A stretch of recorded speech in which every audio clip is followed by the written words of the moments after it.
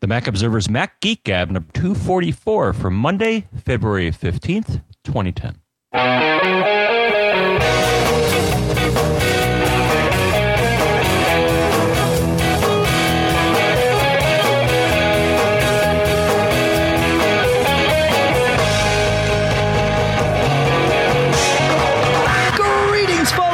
Welcome to the Mac Observer's Mac Geek Gab. Yes, John is right. This is Mac Geek Gab number 244. What happened to 243, you might be wondering? And that is, we recorded that at the show floor last Thursday. Things have been a little crazy since. I want to go through the audio a little bit. Post-production isn't our thing. And, this is actually a perfect proof as to why. Being at Macworld Expo, of course, adds complexities to everything, including, the scheduling. But the reality is going through the audio and don't expect miracles here, folks. This was recorded live on a stage, and I just need to go through and cut some of it out and do that. And I simply upload the file, of course, and I haven't done any of that yet. So 244 is here. It will go up normally, as we always do, as soon as the show's over. At least the MP3 will. Then it'll get into the hands of Michael Johnston either later today or tomorrow morning. Number 243 will go up, and so we're out of sync this one time, but hey, once in 5 years, I think maybe we can ask for a pass, humbly, right? So how you doing, John? Good, great flight back. I was blessed coming back. Oh, it was awesome. So first off, SFO to MSP. I found some cool thing at MSP, Minneapolis, St. Paul, yep. And then on to Bradley. But MSP, so I was, I usually have stopovers about an hour or so. So I'm cruising around MSP. They have statues of Snoopy because I guess Charles Schultz was born there. That was kind of neat. But then I'm walking around and I see a thing that says observation deck. And I'm like, I'm looking at it. It looks like, there's no card access or anything. It's like, gee, am I allowed to go up there? So I go up there and it basically gave me a full view of the Delta wing, which I was flying Delta on the way back. And I could see the tower, and I could see the National Guard there and the C-130s. And so I was just having a blast taking, I saw them, they were de-icing one of the planes. So I was able to capture a whole bunch of pictures and not get anybody yelling at me, which I've had once or twice at airports, and I still don't quite grok it. But one time at Bradley, somebody was, I heard, sir, I was taking a picture of a radar dish. It's like, what's wrong? It looks cool. It's this big red thing spinning around. I thought it was a cool picture. So cool. I don't know. I haven't been hassled too much. And then, So flight was good. I could mention a few things here that I caught. I wrote about some of them, but a few things that I caught that I think may be interesting. Yeah, we talked about some of the stuff that we were going to see. To give it some context, the podcast 243 was recorded basically the moment the show floor opened to the public. Now, John and I had the opportunity to hit the show floor a little early, so there were some things we were able to talk about that we saw at the show, and we will do that, or we did that rather. But most of what happened at the show, of course, has happened since then. So this is our, Macworld Expo wrap up here. And then, of course, we've got some of your questions and tips and all that stuff. First, John, let's talk about our first sponsor for the show. Sure. And that is Barebones Software at barebones.com. And I love to talk about Barebones because I use so many of their products. Today, I want to talk about Yojimbo. Yojimbo is an information organizer, a storehouse, if you will. That's an intelligent. Well, not. It's a storehouse that you can use intelligently, right? It's kind of a double paned view. You've got one pane on the left that lists your collections and also your tags, and then on the right is where the It's actually a 3-pane view, I should say. On the left is your like I said, your collections and your tags, and then on the right, it's split into 2 halves. The top half lists everything in whatever you're looking at, be it all of your stuff or filtered by whatever collection or tag you choose. And then below that is your the content. So very similar to the view that Apple's Mail has. And the cool part is you can store just about everything in here. Pictures, PDFs, text, of course. Inside the text, it's totally rich text in Yojimbo. So you can store pictures within the text. You can store audio files. In fact, that's, as I've said many times, that's how we that's how we do the show. We use Yojimbo. We bake the audio files right into the agenda, and I play them right from Yojimbo, and it works great. So very cool. Syncs with Mobile Me. You're able to, everything you put into Yojimbo can sync, and you can just see it on another Mac. It's no problem at all. So this is Yojimbo from Barebones Software. Now it's at version 2.1. It's $39 for an individual license, $69 for a family pack. And if you're a student or involved in the educational world, it's $29. So all that at barebones.com. Yojimbo. And from that, John, yeah, go ahead. You saw a couple of things at the show. Maybe we'll bounce it back and forth a little bit here, but why don't you start? Yeah, a few things. Well, one, we had a really nice dinner. The Jazz Bistro. I totally recommend it. As you know, we and this was like Mac Roundtable Plus crowd. Yep. And we have a lot of musicians in the crowd, and especially Victor was like, "Oh man, I don't believe I never came to this place." And this guy was good. The one up there, the doctor, he actually stumped us with the background on a classic piece of jazz. Or we're like, "Is he right about that?" And yeah, he was right. Anyways, excellent place. They got jazz. They got French themed cuisine and stuff. So great place to go if you love live jazz and supporting local musicians. So anyways, I saw a few things. One which was kind of neat, and I tried it. Some people have an issue with touch keyboards, like on the iPod Touch and the iPhone and coming up on the iPad if you don't get a keyboard. But this company came up with something that's called 4iThumbs, for the letter I thumbs, and it's a tactile overlay for either the iPhone or I learned also the iPod Touch. And I thought it was pretty cool. So they have one for landscape, one for portrait orientation, since the keyboard, of course, can go both ways. And it basically gives you little risers or little bumps between the keys. And I was so I can touch type, and I was actually kind of impressed at how much quicker and accurate. And they say you get better with time, but it really helps.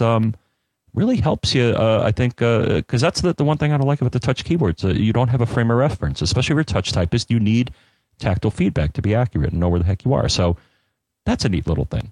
We were talking about that in the press room, John, and somebody pointed out. They said, "Yeah, I think this is great." And I said, well, it sounds crazy to me. If you switch from portrait to landscape, you got to peel the thing off the iPhone and put the other one on. And he said, yeah, it's not for that. He said, but think about this. Think about if you sit down and for 30 minutes, you want to, triage and reply to email on your iPhone. He's like, that's where it is. And I thought, oh, okay, wait a minute. That's something I don't do because it's just not, it's just not functional enough to do that for me. I mean, I've done it sometimes, but it's not something I will choose to do or plan to do regularly. And he said, yeah, that's it. And that's where something like this has made a difference. But here's the thing. No, the overlay itself does not stick to the screen. They have guides on either side, and then it slips in with tabs. Yeah. Yeah. If you had to stick it on there, then yeah, that'd be stupid. I mean, that wouldn't be a good idea. So I think it was, I did a little blurb on it. You can look on MacObserver.com. I think it's like $20 for the kit with both of the keyboards. So, right.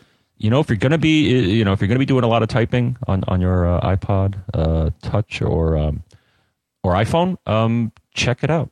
Cool. Is it my turn now, John? Yeah, I think we'll bounce back. Okay, all right.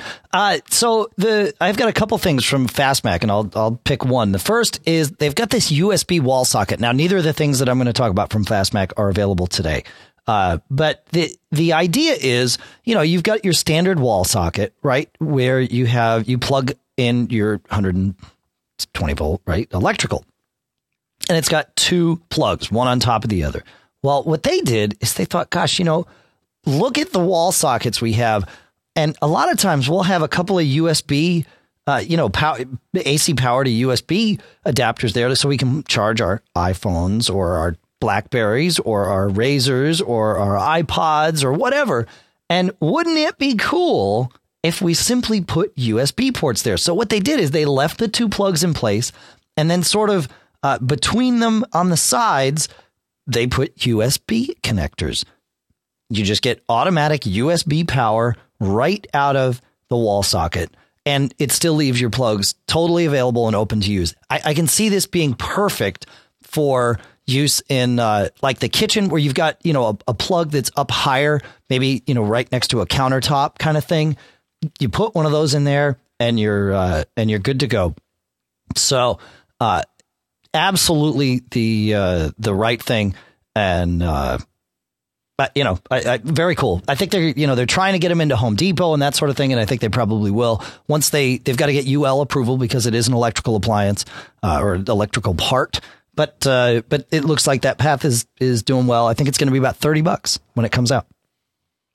So, nice. Yeah. Okay. Next one that I saw towards the end of the show. So one, they had somebody that you may have seen wandering around the show floor. I called her Tune-Up Girl, because she was wearing a red cape with lightning bolts on it and was wearing a big dorky helmet and with an antenna on it and stuff like that. And it got everybody's attention. I even put a picture of her up in my TwitPic feed. But anyways, tune-up. So here's something cool. So normally when you get music, be it from iTunes or rip it from your CDs that uses CDDB, you're going to have all the tags correct as far as, the track number and the artist and the name of the song and stuff like that. But if for whatever reason you have music where the tags are not right, your library can start turning into a real mess. So here's what TuneUp does. TuneUp has a number of features, but but here's the most clever thing. So one function it has is to clean your library, and what it will do is use existing technology from a company called GraceNote, and it'll actually sample the audio and try to figure out what the song is. Now, it's not perfect. They claim about an 80 to 90% accuracy rate, but assuming it gets the data, you're going to have a much, much nicer, more accurate-looking iTunes library.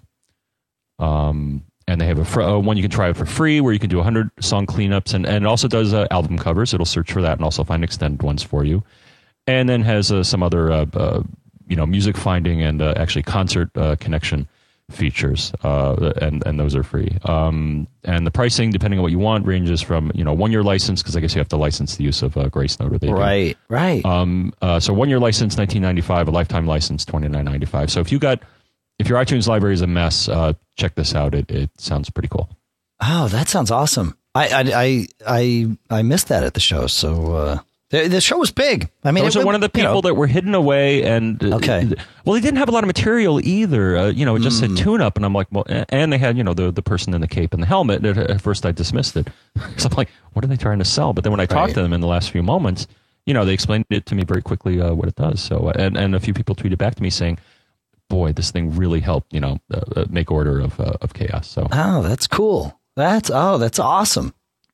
Okay, so the second thing I want to mention from Fastmac is what they call their IV Plus. Okay, so it's an iPhone battery case. We've all seen these things. I think Mophie was probably the first company to pioneer it, and if they didn't pioneer it, they were certainly the most popular initially. But lots of people have these things where it's a case that sort of, piggybacks onto your iPhone. Your iPhone fits inside it. It's got a little dock connector at the bottom, so it makes your iPhone a little bit longer, but it provides a charge. Okay, so that's where this one starts, and it moves from there. So it's got a 1,300 milliamp battery, which is slightly larger than the one that's already in your iPhone. The iPhone starts at 1,200 milliamps and goes down over time. When I say starts, that's what I meant.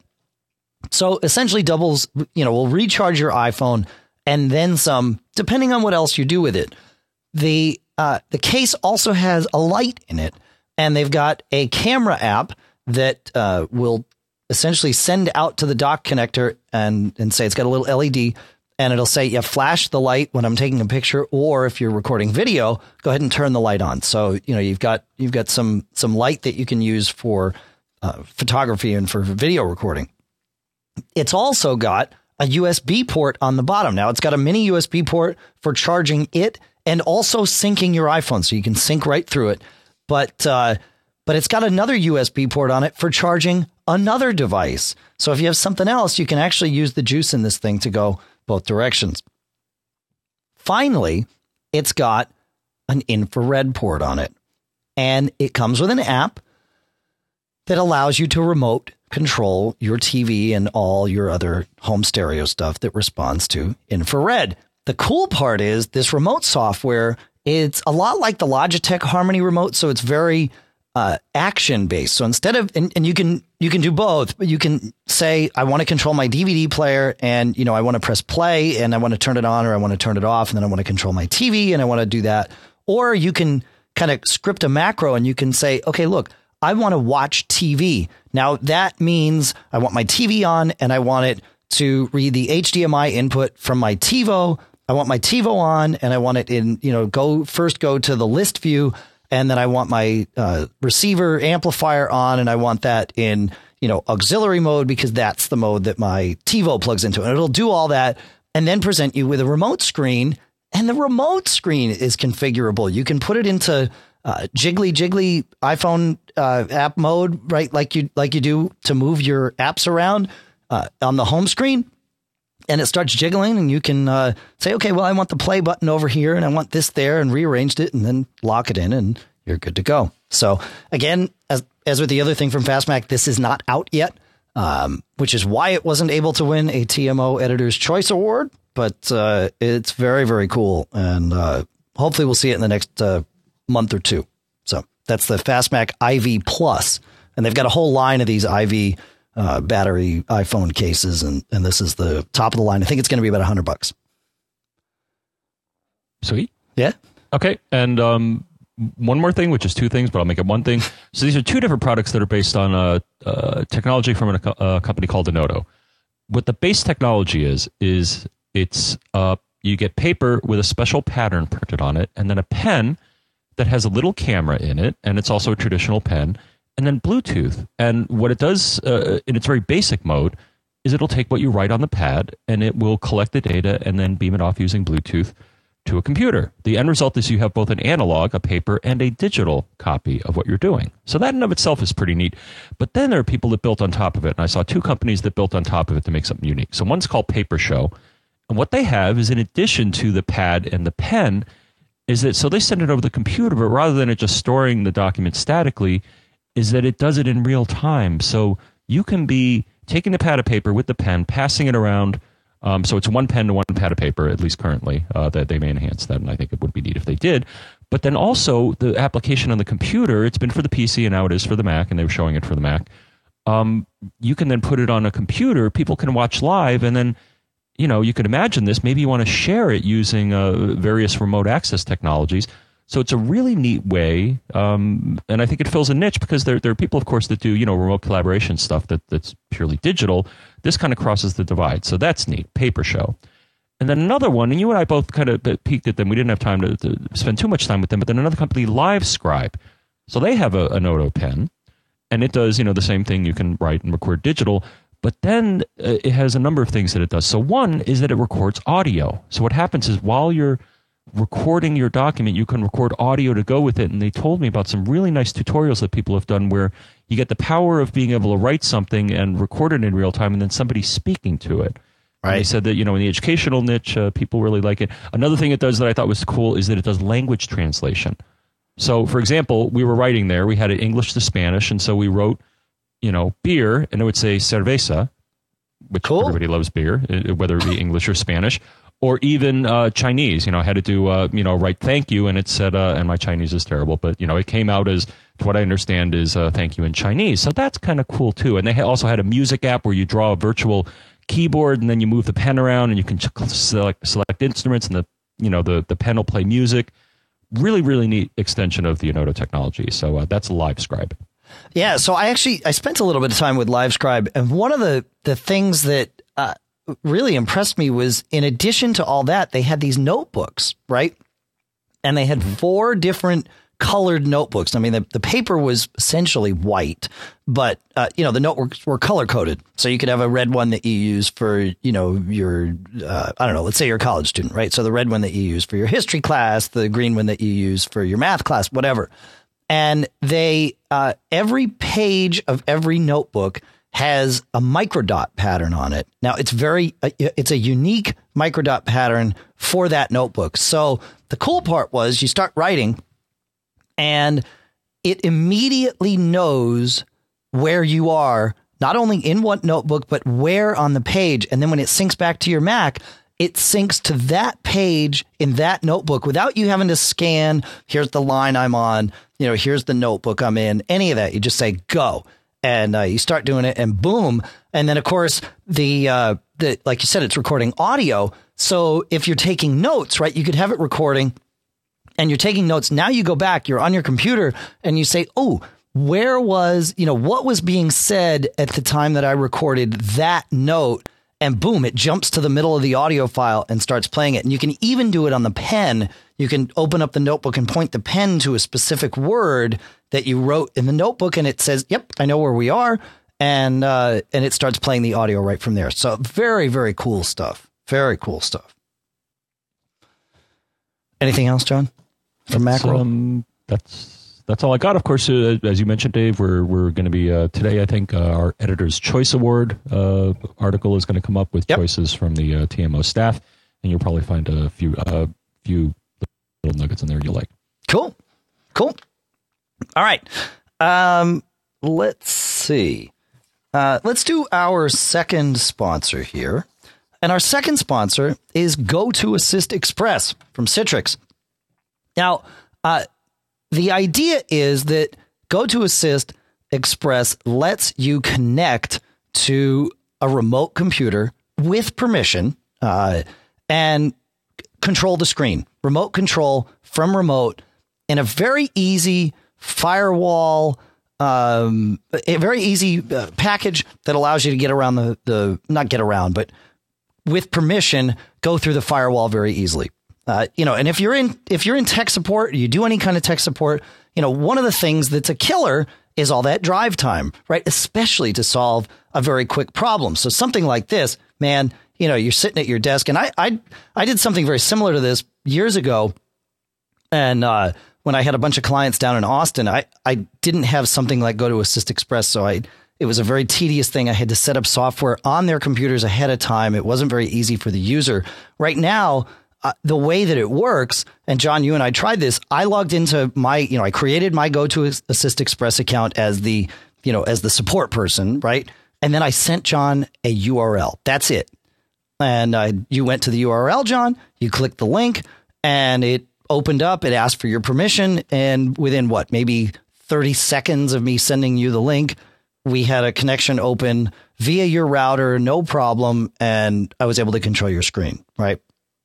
And then you were able to say, we could chat back and forth with a text chat.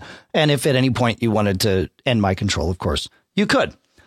So, remote control, you can resolve issues faster.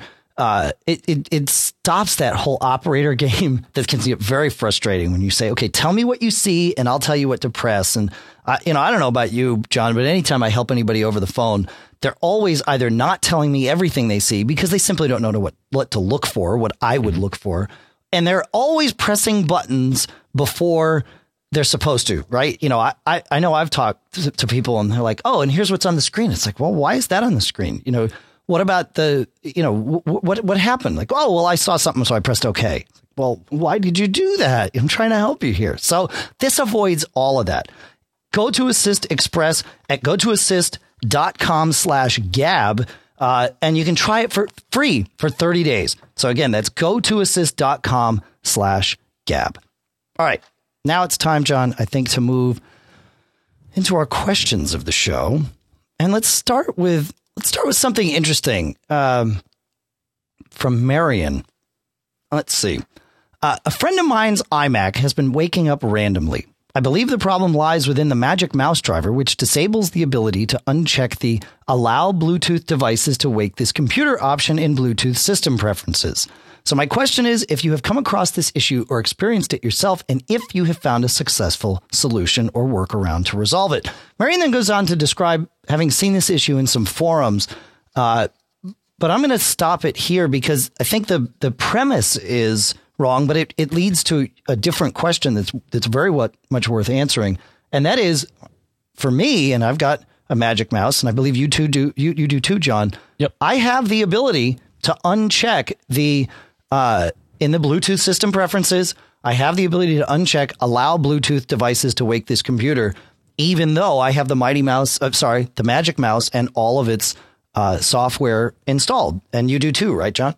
Likewise, that checkbox was available for me. I'm assuming, did they say it was on Snow Leopard? They did not say what version of the OS they're on. Okay. It could be different. I'm on Snow Leopard, and I think you did this on Snow Leopard as well. So on that machine, I am. Yeah, that's right. We were both able to check that box. Now, of course, you and I, Dave, are both running as administrator. So Right. Suggestion number one. So that's a question for Marion. I would guess if you're a guest account or a individual account, a non-admin account, perhaps that's something that, well, no, I guess it just grays it out rather than asking permission. So I don't know. I guess that would be one guess that you and I tossed around, is that perhaps Marion is not an administrator user. So, or Marion's friend, right? It's on the iMac, but yeah. Right. Yeah. Yeah. That I can't think of what else that would be. I mean, I guess it could be, and I'm leading you in here, John, of course, but it could be a damaged preference file, right? I mean, it may be, although it might be. It never hurts. If you're an admin and you still can't do this, even though you're authenticated, then the next thing would be to go and whack the pref file. And John, you hunted it out. Well, this is in one of the somewhat normal locations, but it's a subfolder. So in my case, it was in /user/ John Braun /library /preferences /by host. Okay. And there should always be a by host. For some reason, some things get tossed in there. /com.apple.bluetooth .huge big hex number.plist. It's some hex or GUID or something like that. It's a big monstrously long thing, which I'm not going to read because it doesn't make any sense. It's going to be different. So I think it's tied to the hardware address of the device. Or the Bluetooth adapter. So So I think that's what we got for. Well, there's some other workarounds. They're kind of caveman. Turn the mouse off.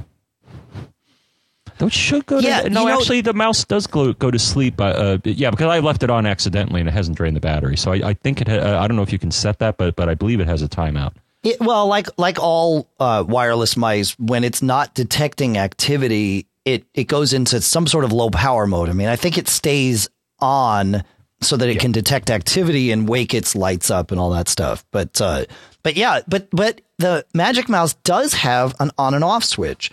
So that's a great idea. I would try turning it off and then, quit system preferences, turn it off. Wait till you look in the Bluetooth menu and you'll see, the instead of the B, the Bluetooth B will have 3 dots across it when the Magic Mouse is connected and all of that. Wait until those 3 dots go away and Bluetooth is just, happily dormant. Then go back into system preferences and see, can I change that? If not, well, that has nothing to do with the Magic Mouse. So, yeah, that's good. I like it. Moving on to Mark, John. Indeed. Okay, I'm going to try and read this question. It's a little bit confusing, but maybe I'm the only one that's confused. You said you didn't get confused. Anyway, Mark says, I have a Dynalink ADSL router connected to my Airport Extreme N base station that broadcasts a signal at 5 gigahertz. It's not the newer base station that has 2 radios. It's the base station with only 1. What I want to know is what's the best way to set these up? Should my Dynalink be set as a bridge to the internet and then my base station is the router with the firewall, or should it be the other way around? And can I use the Dynalink to broadcast a G signal for the iPhone at the same time as running the faster network on the N to my Mac? Hope this makes sense. Okay. I'm going to set this up a little bit, John, here, and then I'll pass it off to you. So the idea is he's got an ADSL modem that has a router built into it and a wireless circuit built into it. And it sounds like, I couldn't get a whole lot of data on it, but it sounds like that's a 2.4 gigahertz radio only. Then he's got an Airport Extreme that has one radio that can do either 2.4 gigahertz or 5, but not both simultaneously. And he wants to use both 2.4 and 5 simultaneously with one set of IP addresses, which is the right way to do it. So one of these things has to be in bridge mode. And with that, John, I've teed it up, and I'll get out of the way so that I don't get whacked by the club. And I'm going to take a swing here. So his device, unlike mine, so for example, my cable modem is not a router. It's just whatever it is. Cable's plugged into one part of it, and then the Ethernet cable. But since his device is connected to, the first thing that his ADSL line is connected to, and it has router capability, my preference would be, if you have a device like that, would be to set that device up as your router and not the bridge. I don't think I think you can do it either way, but that would be my preference because I think that's the expectation. Especially if you need support on it, then I think whoever you're speaking to is going to assume that it's in router mode. Because if that's your only device, it has to be the router, right? Right. That's right. Yes. That's right. So the way I would set it up would be to have that device act as the router, and also that device hand out the G signal, the 2.4 gigahertz G signal, and then his Airport Extreme, I would set that up in bridge mode. And I would have that because you really don't want to, although you can. I don't think you want to have two devices as routers because then things get confused. So I would set up the Airport Extreme in bridge mode and then have it on the N, the 5 gigahertz N frequency. And I think that makes a nice logical partition between the functionality of the devices as well as the wireless. Yeah, I think that's wise. Was there something to add, John, or am I ready to take it here?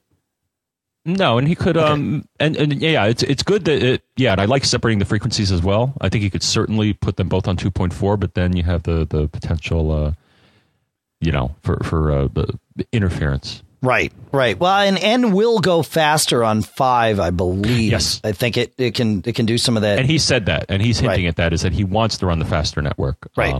So the 5 gigahertz N I think is the fastest you can go. Yeah, that's right. So no, I think that's right. If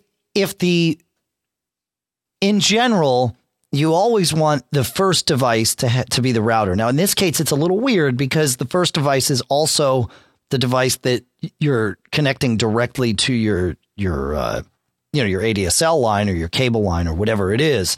So you're kind of forced with their functionality. And if you don't like their functionality, if you don't like the capabilities or the way their router works, then you might want to turn it off. But in this case, because you want to use the wireless radio that's in it, you're pretty much forced to say, okay, yeah, that's going to go ahead and be the main router. And then this other thing is just going to be a dummy pass-through device. And that's when we say put it in bridge mode, what we're saying is to the time capsule, don't do any, or I'm sorry, not the time capsule, the Airport Extreme. What we're saying is don't get funny on us. Don't try to do anything smart.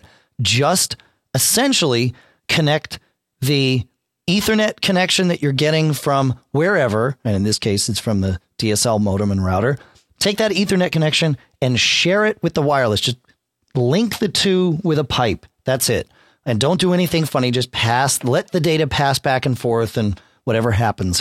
And essentially, that's what it's doing. So that's what bridge mode does. Specifically, where you go is in the there's an internet tab. Or an internet icon on the top of the screen. Yep. Then there's going to be a number of sub-tabs. Internet connection is a sub-tab, and then it's going to have, so it's in kind of a weird place. And then there's going to be connection sharing. The default is share a public IP address. But there's also another choice where if you click on connection sharing, it's going to have a pull down, and there's going to be off, in parentheses, bridge mode. That's what you want. Got it. Cool. All right. Moving to Jason. We got kind of a couple of iTunes questions, tips, and things. So we'll move into the iTunes section right now, John. And we'll start with Jason. Hi, John and Dave. I've got an external drive with my iTunes library on it. It had 2 petitions, and I wanted to get rid of the petitions, so I cloned it to a different external drive. And what I've found is if that different external drive is online, even though it's got a different name, if I import something into the iTunes library, it goes onto the external backup drive, not the main drive. Is there any way of fixing that without reformatting the backup drive and then copying everything across using a backup app? Thanks. All right. John, you want to take this one? Or shall I forge ahead? I'll take this. I think you and I pretty much came up with the same solution here. So there is a place that you can dig into in iTunes, which I think will fix this problem or reset things. You got iTunes Preferences, Advanced, iTunes Media Folder Location. And I think what he wants to do is change it to something other than what it is and then back to where he wants, and that'll reset the location. of where iTunes stores its content. And then in addition, I think just to keep everything consistent, there are two checkboxes there, and I think we both recommend that he keeps those checked. One is keep iTunes Media folder organized, and then the other one is copy files to iTunes Media folder when adding to library. Yeah. I think I would go with that. You know, that you may get there, Jason, and see that the iTunes Media folder location lists exactly where you want it to go. But in this case, I think, you know, just like you said, John, change it to something else. Force it to look, you know, just to kind of clear out the preferences. Change it to something else. Hit OK. Then come back in. Change it to where you want it to go. And hopefully that will, you know, that'll come around. It's odd, though, knowing how OS X manages drives and basically looks for everything in the, you know, /volume /whatever folder for external drives. It's odd that it would be doing this, but perhaps it was smart enough that when you renamed the drive, it renamed its preference. And you might get into the preferences folder and see that it's pointing to the backup drive. So. But either way, change it to something else, then change it back to where exactly you want it, and that should do it. Anything to add to that before we share this tip from Andrew? Nope. Okay, let's go. So we have always been on a quest, and it's this holy grail. And I'll set this up a little bit. We have, many of us, myself included, have lots of computers in the house. You know, more than one that all have iTunes on them. And we all have either the same or similar songs in our iTunes libraries. Like my wife and I would be perfectly happy to have one consolidated iTunes. And this is the holy grail. One consolidated iTunes library that we both can add to. We both can edit. So if one of us deletes, well, then the other is out of luck. Right. But you know, we would love to have that ability. And then we also want to be able to sync our iPods and phones with it. And that's where things get very tricky. There is no way to do this. So it stinks when my wife buys a CD and imports it, you know, or grabs a CD out of our old collection that we haven't yet imported and imports it. It doesn't, you know, I don't get it on mine. And the same with hers. If you buy with the new home sharing thing, if you buy songs or applications or anything from iTunes, you can set up to share across. But it's not everything. It's only the stuff that you're buying from the iTunes store. So it gets very frustrating.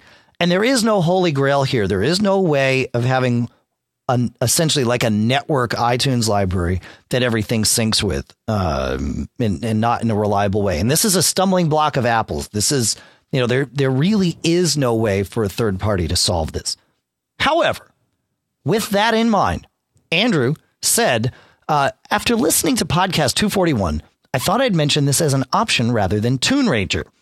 I have discovered a piece of software called Syncopation from Sonzea, SONZEA.com. And it does exactly what I and a lot of others have been asking. That is, sync one iTunes library with many, up to 5 computers running iTunes. There's an option to have a central iTunes library that will sync not only music, but podcasts, movies, and TV. It syncs play counts, playlists, ratings, etc., and in my opinion, works very well.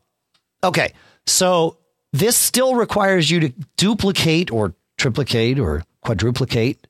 Are those real words? I guess they are, right? The data. Now they are. That's right. We've coined phrases here. Just stamping them out. It requires you to have multiple copies of the same song that each computer can get to. But here now, at least we're getting into a realm of having a common library or a similar library that's automatically managed. I haven't tried this out yet, but I checked it out and it looks pretty cool. So, you know, again, we're heading in the right direction. Still love for Apple to solve this, and perhaps someday soon they will. Yeah, well, I guess, you know, the model that they're comfortable with, and it certainly helps maximize revenue, is one device to one library. Multiple devices to one library. I can have six iPods on my computer and I'll sync them to one library. Oh, I haven't tried that. Oh, yeah. Works great. No, I still do. Yeah, I pretty much associate one device to one machine or one library. So keeps it simple. Yeah, multiple devices to one machine is cake. You can have separate settings. You know, I have a very specific set of things that sync to my iPhone, a very even more specific set that sync to my Shuffle, and then you know, a lot of stuff that syncs to my 160 gig iPod. And it's all very manageable with one iTunes library. The problem is, if you know, my wife wants to sync her iPhone to that when it's connected to her computer, no go. You know. So do you have to be in manual mode then? No, not at all. Huh. No, I'll have to try this again, because last time I did that, if I hook up a different device, it'll say, whoa, I don't know who this device is. You want me to wipe everything out and start over? And yes, that's right. Because here's the thing. The computer manages, this is a good little tangent. I like this. So if the device has been synced with another, the device marries to one computer, but the computer will marry to multiple devices, right? So it's like men in Utah, right? You know, I don't want to get political here, but anyway, you know, that's how it is, right? I mean, it's you know, that's how the concept works. So the devices will only sync happily with one computer at a time. So if you've synced, let's say you have an iPod, like an iPod Nano, and you've synced that with your PowerBook or your MacBook. Now you want to sync it with your desktop machine and you plug it in. The machine's going to say, hey, I've never seen this device before. What, you know, do you, and it's telling me that it syncs with another computer. If you sync it with me, I'm going to wipe out everything on it and we're going to start from scratch and I'm going to populate it with my data. So it won't take the data from the device, but it will overwrite that data, and then it will sort of be the master of that, right? And from that point forward, all your settings for that device stay on that computer, and whatever, you know, the only time you can edit settings for what syncs to a device is when the device is plugged in anyway, which I think is also stupid. But it's how it works. So yeah, when you plug the device in, it remembers. And here's the cool part. And I always wind up doing this before I travel because I don't sync my iPod a whole lot. But you can sync multiple devices at once. I had 3 devices connected via USB to my computer before I left for Macworld, all of them syncing simultaneously. You know, it wasn't fast because they were all syncing to the same iTunes library, which is on one little external slow hard drive. But it worked. And you know, iTunes managed the process fine. You just had all those devices appearing at once and the little spinny icons going. So, all right. Yeah. Okay. I'm gonna get because I think I have a couple extra iPods kicking around. I'll try that. I never tried it just because I got that scary message, but that's because I'm married. Yeah, I was trying to take a device that was married to one machine and try to marry it to another. Right. Yeah, and just be aware that you're going to lose whatever's on it. You know. Right. Yeah. Or it's going to be deleted from it. If it's also on another device or computer, it's not going to wipe out from there. You know, you won't. Yeah. Well, that's what Synuity and other things are for, right? Correct. Exactly. Synuity being a program that takes to add the tangent to the tangent, takes the data. It's iTunes backwards, SENUTI, and it takes the data that's on an iPod or iPhone and slurps it back into your Mac. And I believe they have a Windows version too, but certainly a Mac version.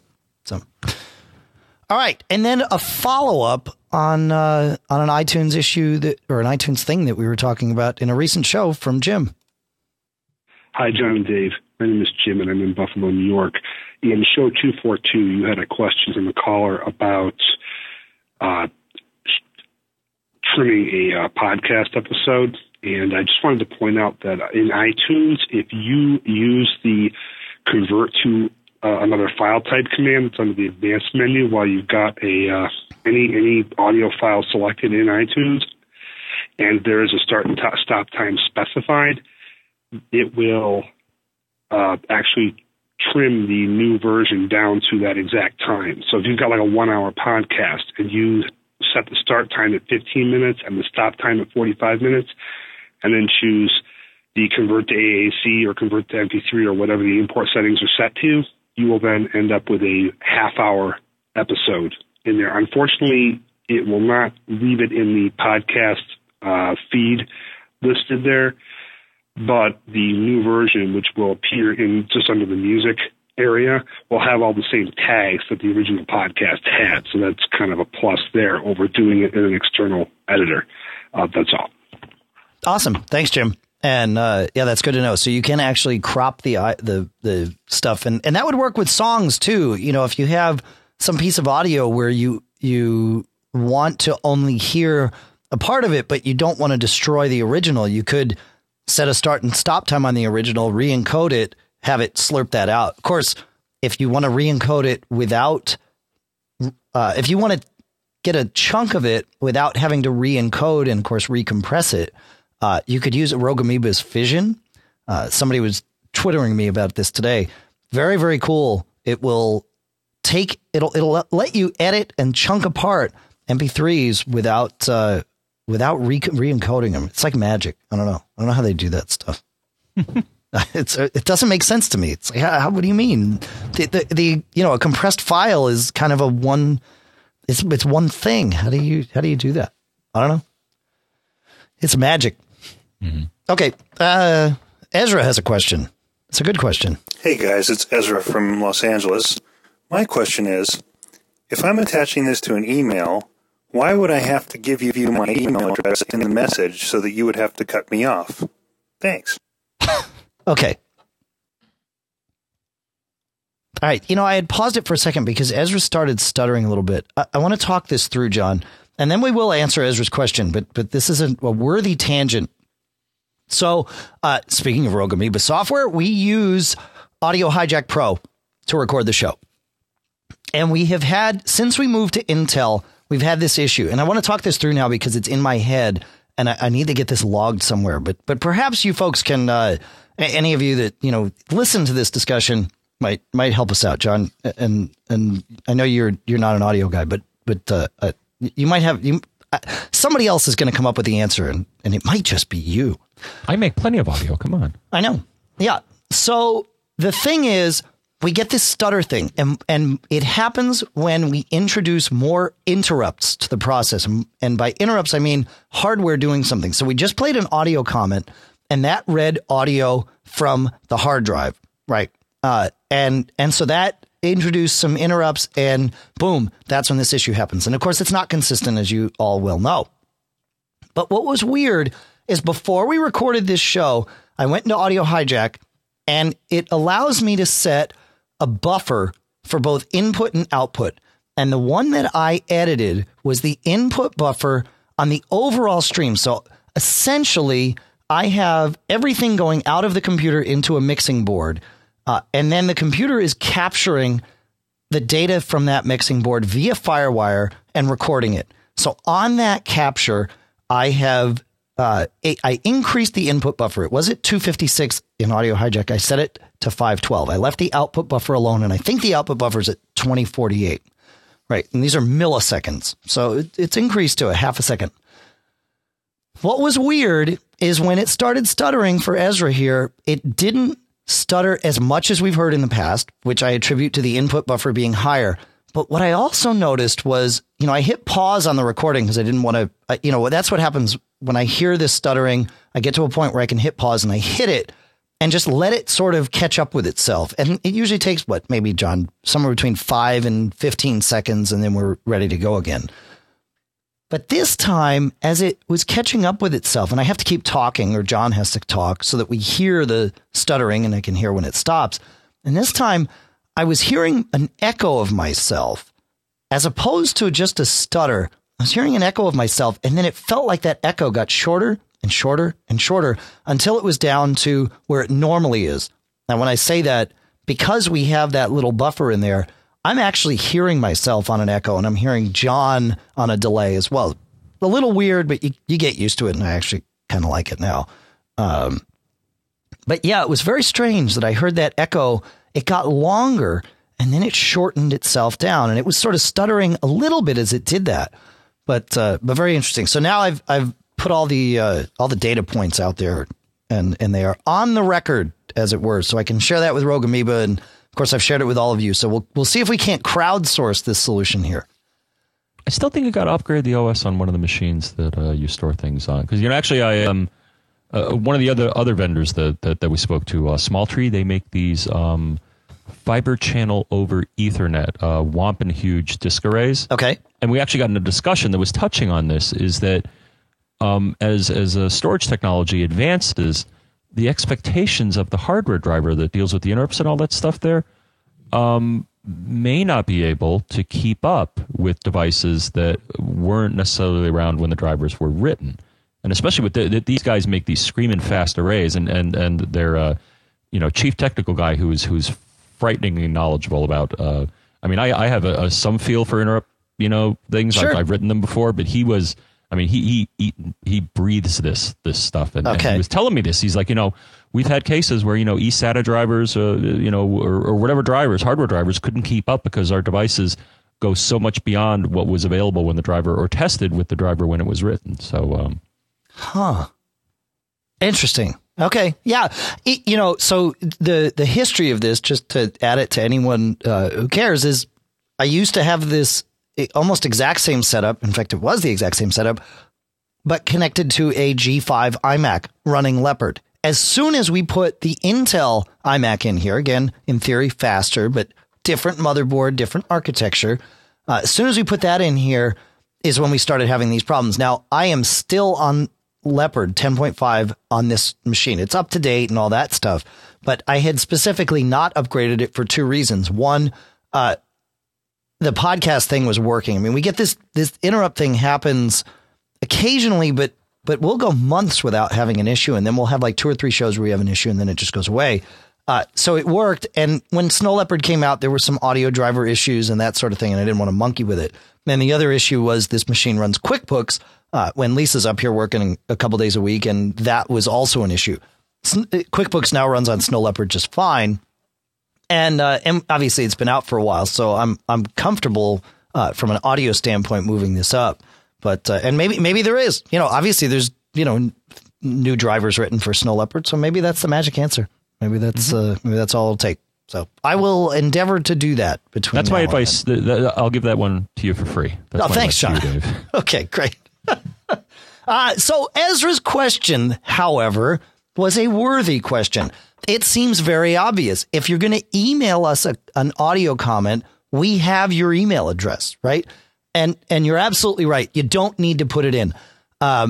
Where that started was when people are calling in over the phone. We don't have your contact information. We actually, we could maybe try and figure it out based on who you say you are if you've emailed before, but certainly much, much easier if you simply add it to the end, and we have no problem cutting you off, as you've all been made aware.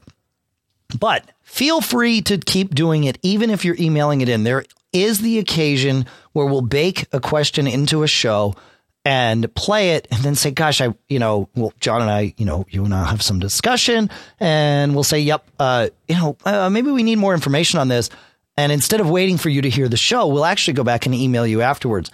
And it's in those cases where I will go and listen to the end of the comment because it's right there in front of me, instead of digging back through the email archive and trying to figure out, okay, which Tom was it that wrote this through? Well, yeah. Well, I had that happen with Ken. Remember the question Ken had? And I was listening for his email because I wanted to write him immediately and say, look, I figured it out. And eventually, I found the email buried in all the other emails, or you knew who it was because he's a frequent listener and contributor. Right. But, right.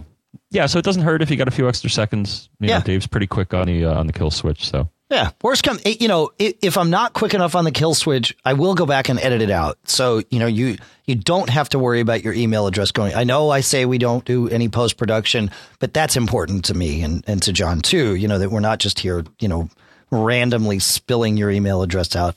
We've got a good bunch of listeners. My guess is, you could say your email. We could let every one of those go through.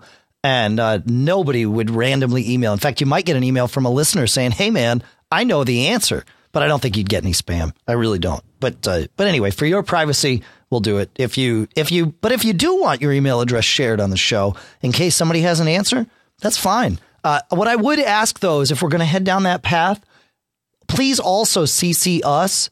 So that, if you send an email and say, hey, Tom, I know the answer to your question. I heard it on the Geek Gab. Here you go. And I know you said it'd be okay if a listener emailed you. Here you go. CC feedback at MacGeekGab.com, because that way we also can then share the answer with the rest of the listener base. So there you go. You got anything? Oh, I did say feedback at MacGeekGab.com, John. Speaking of how you would want to get in touch with us, Dave. That's right. Because we were speaking of it. Yep. And I think you mentioned the first way is that you would send an email either an email itself or with an audio attachment to, I believe you said feedback@macgeekgab.com, Dave. That's what I said. And if you're a premium subscriber, feel free to send to premium@macgeekgab.com so we know where we can put that stuff. 206-666-GEEK, which is? I forgot. Oh, 4335. How could you forget? It's been 5 years. I dream about it. I know. You can see the show notes that John prepares at macgeekgab.com. You can Skype to MacGeekGab, and I guarantee you it works because Jim's comment from earlier in the show came via Skype. One note here that someone brought up, if you do go to macgeekgab.com, well, depending on which of our pages you go to, you may see, because we do have a page that just shows the free episodes, and I think someone wrote in and said, what happened to this episode? I see a gap in your episodes. Now, sometimes it's due to, for example, this one time here, it was a live show and the post-production required that it comes after. Yeah. But if you go to we do have a page that just shows the sponsored free editions. You will notice gaps. It's not because they're missing. It's because they are premium, and we decided not to start a different numbering scheme because then I think that would just be bad. Oh, yeah. Yeah. So that's where that goes. All right. The main MacGeekGab page will show both the free and the episodes in the correct numbering. Yep, it'll show regular and premium, and then you go from there. That's right. All right, where are we on time? I don't know. Yeah, let's jump to Mark here. I think we got time for one more, John. Ooh. All right. Are you okay with that? Yeah, no, I like this one. Okay. All right, here we go. Hey, John and Dave, this is Mark. I call you with great apprehension because I never want to waste anybody's time. Never a waste. But I've been trying to find an answer to this question for a while and haven't had any luck looking out on the internet. So I was hoping you might be able to point me in the right direction. I was hoping that you might be able to tell me how I could use a hotkey or key sequence to pull down a list of recently used documents. I know that I can use the mouse and I can click on the little apple in the upper left-hand corner and I can get to the recently used documents list. But as far as I know, there's no hotkey that I could use. And I guess maybe the second part of the question is if there's an application or utility that, again, I could use a hotkey sequence where I could maybe even do some advanced sorts of sorting features where I could group the most recently used documents by application type, for example, or other advanced sorting features. Again, thank you very much, and this is where you cut me off. All right, and I cut him off. And here we go. And I was like, dude, this is so easy. Hasn't he listened to an earlier show? So what you can do is that in Snow Leopard and perhaps prior versions, there's a place you can go. You can go to, and I didn't do it from the Apple menu. I did it in TextEdit, which also has a recent items menu. And you'll see a lot of menus are like this. It says recent items, has a little triangle, and then if you click on it, it will expand out to recently accessed items. I'm like, that's easy. So I opened TextEdit, and I went into TextEdit, and I defined. You can define a keyboard shortcut. You go to System Preferences, Keyboard Shortcut. You can then add one for a specific application. And if you want to add one for something that already exists as a menu item, you basically type in the name of that menu item, make sure to get it exactly right, and then type in whatever shortcut you want and make sure it's not one, because I think it'll let you define one that already exists, so be careful that you pick something that's unique. And so I did that, and then I looked again at TextEdit, clicked on the menu, and my shortcut was there. I think I did Option 0, or just something wacky that I figured wouldn't be accessed. And I'm like, I figured it out. And then I held down Option 0. Nothing happened. And here's the problem. And then I'm like, what? It doesn't work with these two-level menus? Well, no, you can do this, because if you look... well, actually, I didn't try this, but I suspect you can, because if you look at menu items that are under these, two-level menus, two-level deep menus, those also have shortcuts associated with them as well. Here's the problem, though, is that those are fixed known items. The problem is recent items are always changing. So you can't map a keyboard shortcut because the items will disappear at some point. So as far as I can tell, keyboard shortcuts does not work with this with that type of content, because it's all, or at least it doesn't bring up the first level menu. It sounds like you can bring up the second level choices if you map And I've seen that in a lot of the second level menus. You will see keyboard shortcuts. So I thought I knew the answer, and I didn't. So you know what that means, Dave? You got caught? No. Oh. It means we have to make this into, and maybe you want to reverb it. That's right. Hang on. Let's get the, we go to more. A geek challenge. All right. It's just not, I'm not sure the effect is really worth it. I got to hit all the right buttons and yeah. Really, we need like a low end kind of thing to that reverb. I don't know why. It's just a little outboard ART FX1 that I use for our outboard reverb. Yeah, and one more quick one. No, actually, I don't want to do one more quick one because I want to. You got something. Yeah, I have two things actually travel related. One is that I've always sort of lived with crummy hotel bandwidth, right? And this time in Macworld Expo, we were at the Milano again, and we've worked with them many times. And the bandwidth there has always been. Now, I'm not talking about, the accessibility of the bandwidth, right? Some hotels have a wired Ethernet connection in the room. Others have Wi-Fi access points. And when they do have Wi-Fi access points, getting a room near the access point versus a room far away from the access point changes your experience entirely. I'm not going to talk about that. What I am going to talk about is the overall pipe that's coming into or, out of the hotel.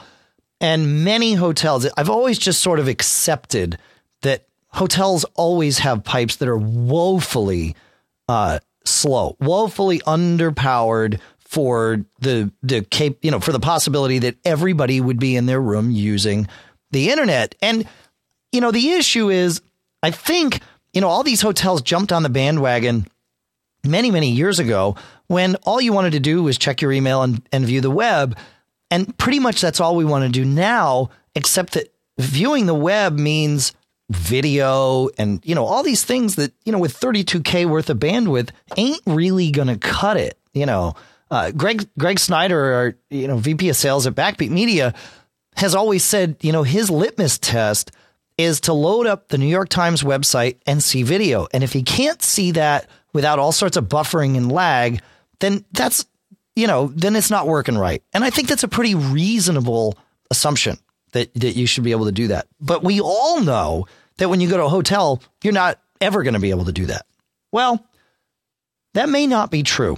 And I'm curious for any of you that have been to Macworld Expo this past year, and I asked on Twitter today, what were your experiences like? What was your bandwidth experience like? Because I'm trying to figure out which hotels have good bandwidth and which don't. This year at the Milano, their bandwidth wasn't cutting it. And it had nothing. I had a room. I've been there enough. They know me. I email them ahead of time and I say, get me a room near the access point. In fact, I often even give them a room number and they say, fine, we'll hold that for you. Great. And I had that room, one of those rooms this time, and I had great wireless access. I could always ping the router, never an issue. But the pipe in and out was just, it was oversaturated, way oversaturated. That has not for me been the case in the past. But I think, again, as people, people go on to a conference, but they don't think about, I'll just leave iTunes open. And if they've got some TV show they're subscribed to or podcasts or whatever, all this stuff just starts downloading in the background or software updates, right? Yep. Just slurp it down. I don't care. And it's stuff that if people thought about it, they'd say, I don't need to do this here. And I'll let somebody else have the bandwidth, but they don't think about that. And they shouldn't have to think about that. That's not their job. There's things you can do with routers in hotels to make it better and say, look, no, I'm going to compartmentalize the bandwidth and, you're only going to get, X amount of speed at any one point in time per connection. And that way we can share it around. But in general, the hotel just needs to have a fatter pipe. When I got back, I asked on Twitter this morning, and I want to hear your thoughts too. But there are many hotels, and a couple. I'm not going to say many. I asked people how they did. Some hotels, it was like, terrible. Some were like the Milano, where it was like, usable, but really not that great. And then some were, oh yeah, no problem. I was uploading and downloading and never even thought about it. And the hotel was full of people. So it was great. So we will publish this and we will endeavor to work with a hotel in the future that has good Wi-Fi. And or bandwidth rather. And if that's the Milano, that's great. And if it's somewhere else, that's great too, because it's important to us. And I know it's important to all of you. So there you go. Yeah. Yeah. Whenever I travel, I always, if given a choice and they have wired and wireless, I bring my own Airport Express and I plug into the wired because I think given the choice between the two, you will probably always get better performance out of the wired. At least that's been my experience. Yeah. You will probably get at least acceptable performance out of the wireless unless it's not set up right or it's just getting dogpiled. But I've never had issues assuming that it works. Now, I've been in hotels sometimes where somebody unplugged the wired thing from the router or something and it was dead. But if it's alive, I've always had, and I have my own, private access point. That's the way I prefer to do it. But not all hotels have wired. Don't assume that just because, when you're calling a hotel, don't assume that because they say I've got wired in the room that you're going to have good bandwidth, right? Because I've seen it. You definitely get a better reliable connection to the router. No question about it. Sometimes the wireless is going to be totally fine, but other times, if you're at the fringe of the range or if it's overloaded, you won't even get a connection. But none of that matters if the hotel itself doesn't have enough bandwidth coming in and out. Sure. Yeah. Sure. So you could have a wired connection, solid, great, and never get a thing through. Yeah. Well, if they're running a T1 or a modem or a 56K link or something, then it's it's which not I suspect matter. some of them that's what they're doing. Feels like it. Yeah. Somebody was saying a couple of people tweeted back at me, that the Westin it was that way this year. It felt like they had a 1200 baud modem connection that they were sharing. So, while we're on the subject of travel, I have a travel tip that I wanted to share after CES. I forgot I wanted to share it at our live show, which was show 243, and I forgot. And so I want to share it here. And that is, John, when you get on the airplane, you've got whatever your carry-on is. And in that carry-on, you've got a couple things that you're going to use on the plane. Your headphones, your book, your Kindle, maybe an iPod or, whatever all that stuff is. Maybe you want eye drops with you or, whatever it is. Mm. And so what I would do in the past is I would store all that stuff in, I'd have like one pocket of my laptop and I'd make sure my laptop bag or whatever my carry-on was. And I'd make sure all that stuff was in the same spot. So when I got to my seat, I could go in, I could grab each thing, throw it quickly on my seat and then toss the stuff in the overhead. I don't usually keep my bag with me at my feet because I don't use my laptop in flight very often. And so, I just want these other things and then I want the room around me. I'm a tall guy. I want my leg room. So throw the carry-on overhead and I'm good to go. Unless I have two, and then I do keep it at my feet because I like to be conscientious that way. And then it hit me when I was doing my CES trip. Wait a minute. I got this stuff. And the problem is, at the end of the flight, you assemble all your stuff. You kind of hold it on your lap and then you get your bag and you're trying to, manage these 4 different things and put it all in. And I thought, wait a minute. Why don't I get like a little travel bag, like a small little pouch that zips up and I'll put all these things in that. So that when I get to my seat, I just reach into my laptop bag, I grab this one pouch, I throw it on my seat, up it goes. And then at the end of the flight, I put all the stuff back in and I'm ready to go. And it's one thing that I just have to deal with. So that's my tip that I share to you. And I know, of course, many of you may already do this, but figured I would throw it out there because it certainly makes things easier for me. Mm-hmm. Yeah. Got anything to add there, John? No, I'm a one bag check-in type of guy, and then I bring a computer bag and also a smaller bag with my camera, my iPod, my phone. Okay. Stuff like that. And I use the, like during this trip, I brought some Pinky and the Brain DVDs with me to entertain me during the flight. Yeah, you're a laptop at the seat kind of guy, huh? Yeah, most planes, sometimes I may have to put it at an angle.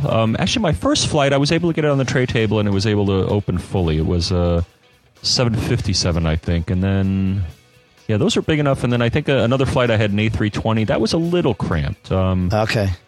But fortunately, most people are considerate. And I only had one flight that was recent where it was people from out of the country, and they were under the impression that they were entitled to fully extend their seat all the way back. They are. Everyone on the plane is entitled to fully extend the seat. No question about it. I have no problem with that. It's the way it is. It's the way it is. You can extend yours. The guy in front of you can extend his. It's just how it goes. But if you want to, something that I use that I travel with is called the Aviator laptop stand from Keynamics.com. And it's a little thing. It folds flat. It's very portable and travelable, but you can put it on your tray table, and it actually hangs off the front of it, so you can get your laptop there. And the tray, the seat can be fully back, and you're still totally fine. And it actually puts it at a better angle for your hands. So I think it's pretty cool. I use it. If I am going to use a laptop on the plane, that's what I use. It's also fun, and it's also not fun, but good in hotel rooms too, because a lot of times on those desks, it's not the right height for the laptop, and this thing makes a difference. So. All right, we talked about how to contact us. iPhonealley.com is Michael Johnston's home when he is not here converting to AAC for us and for all of you. Cashfly, CACHEFLY.com provides all the bandwidth. Podcast Marketplace includes the A2 desktop speakers from Audio Engine, Yojimbo from barebones.com, PDF pen from smileonmymac.com, notebook from Circus Ponies, and gotoassist.com/gab for GoToAssist Express from Citrix. All through the Backbeat Media Podcast Network. And that gets us out of here. Think so? I don't think you're entitled to go all the way back. Totally. Absolutely go all the way back. Do it all the time. And I have no problem if anybody else does.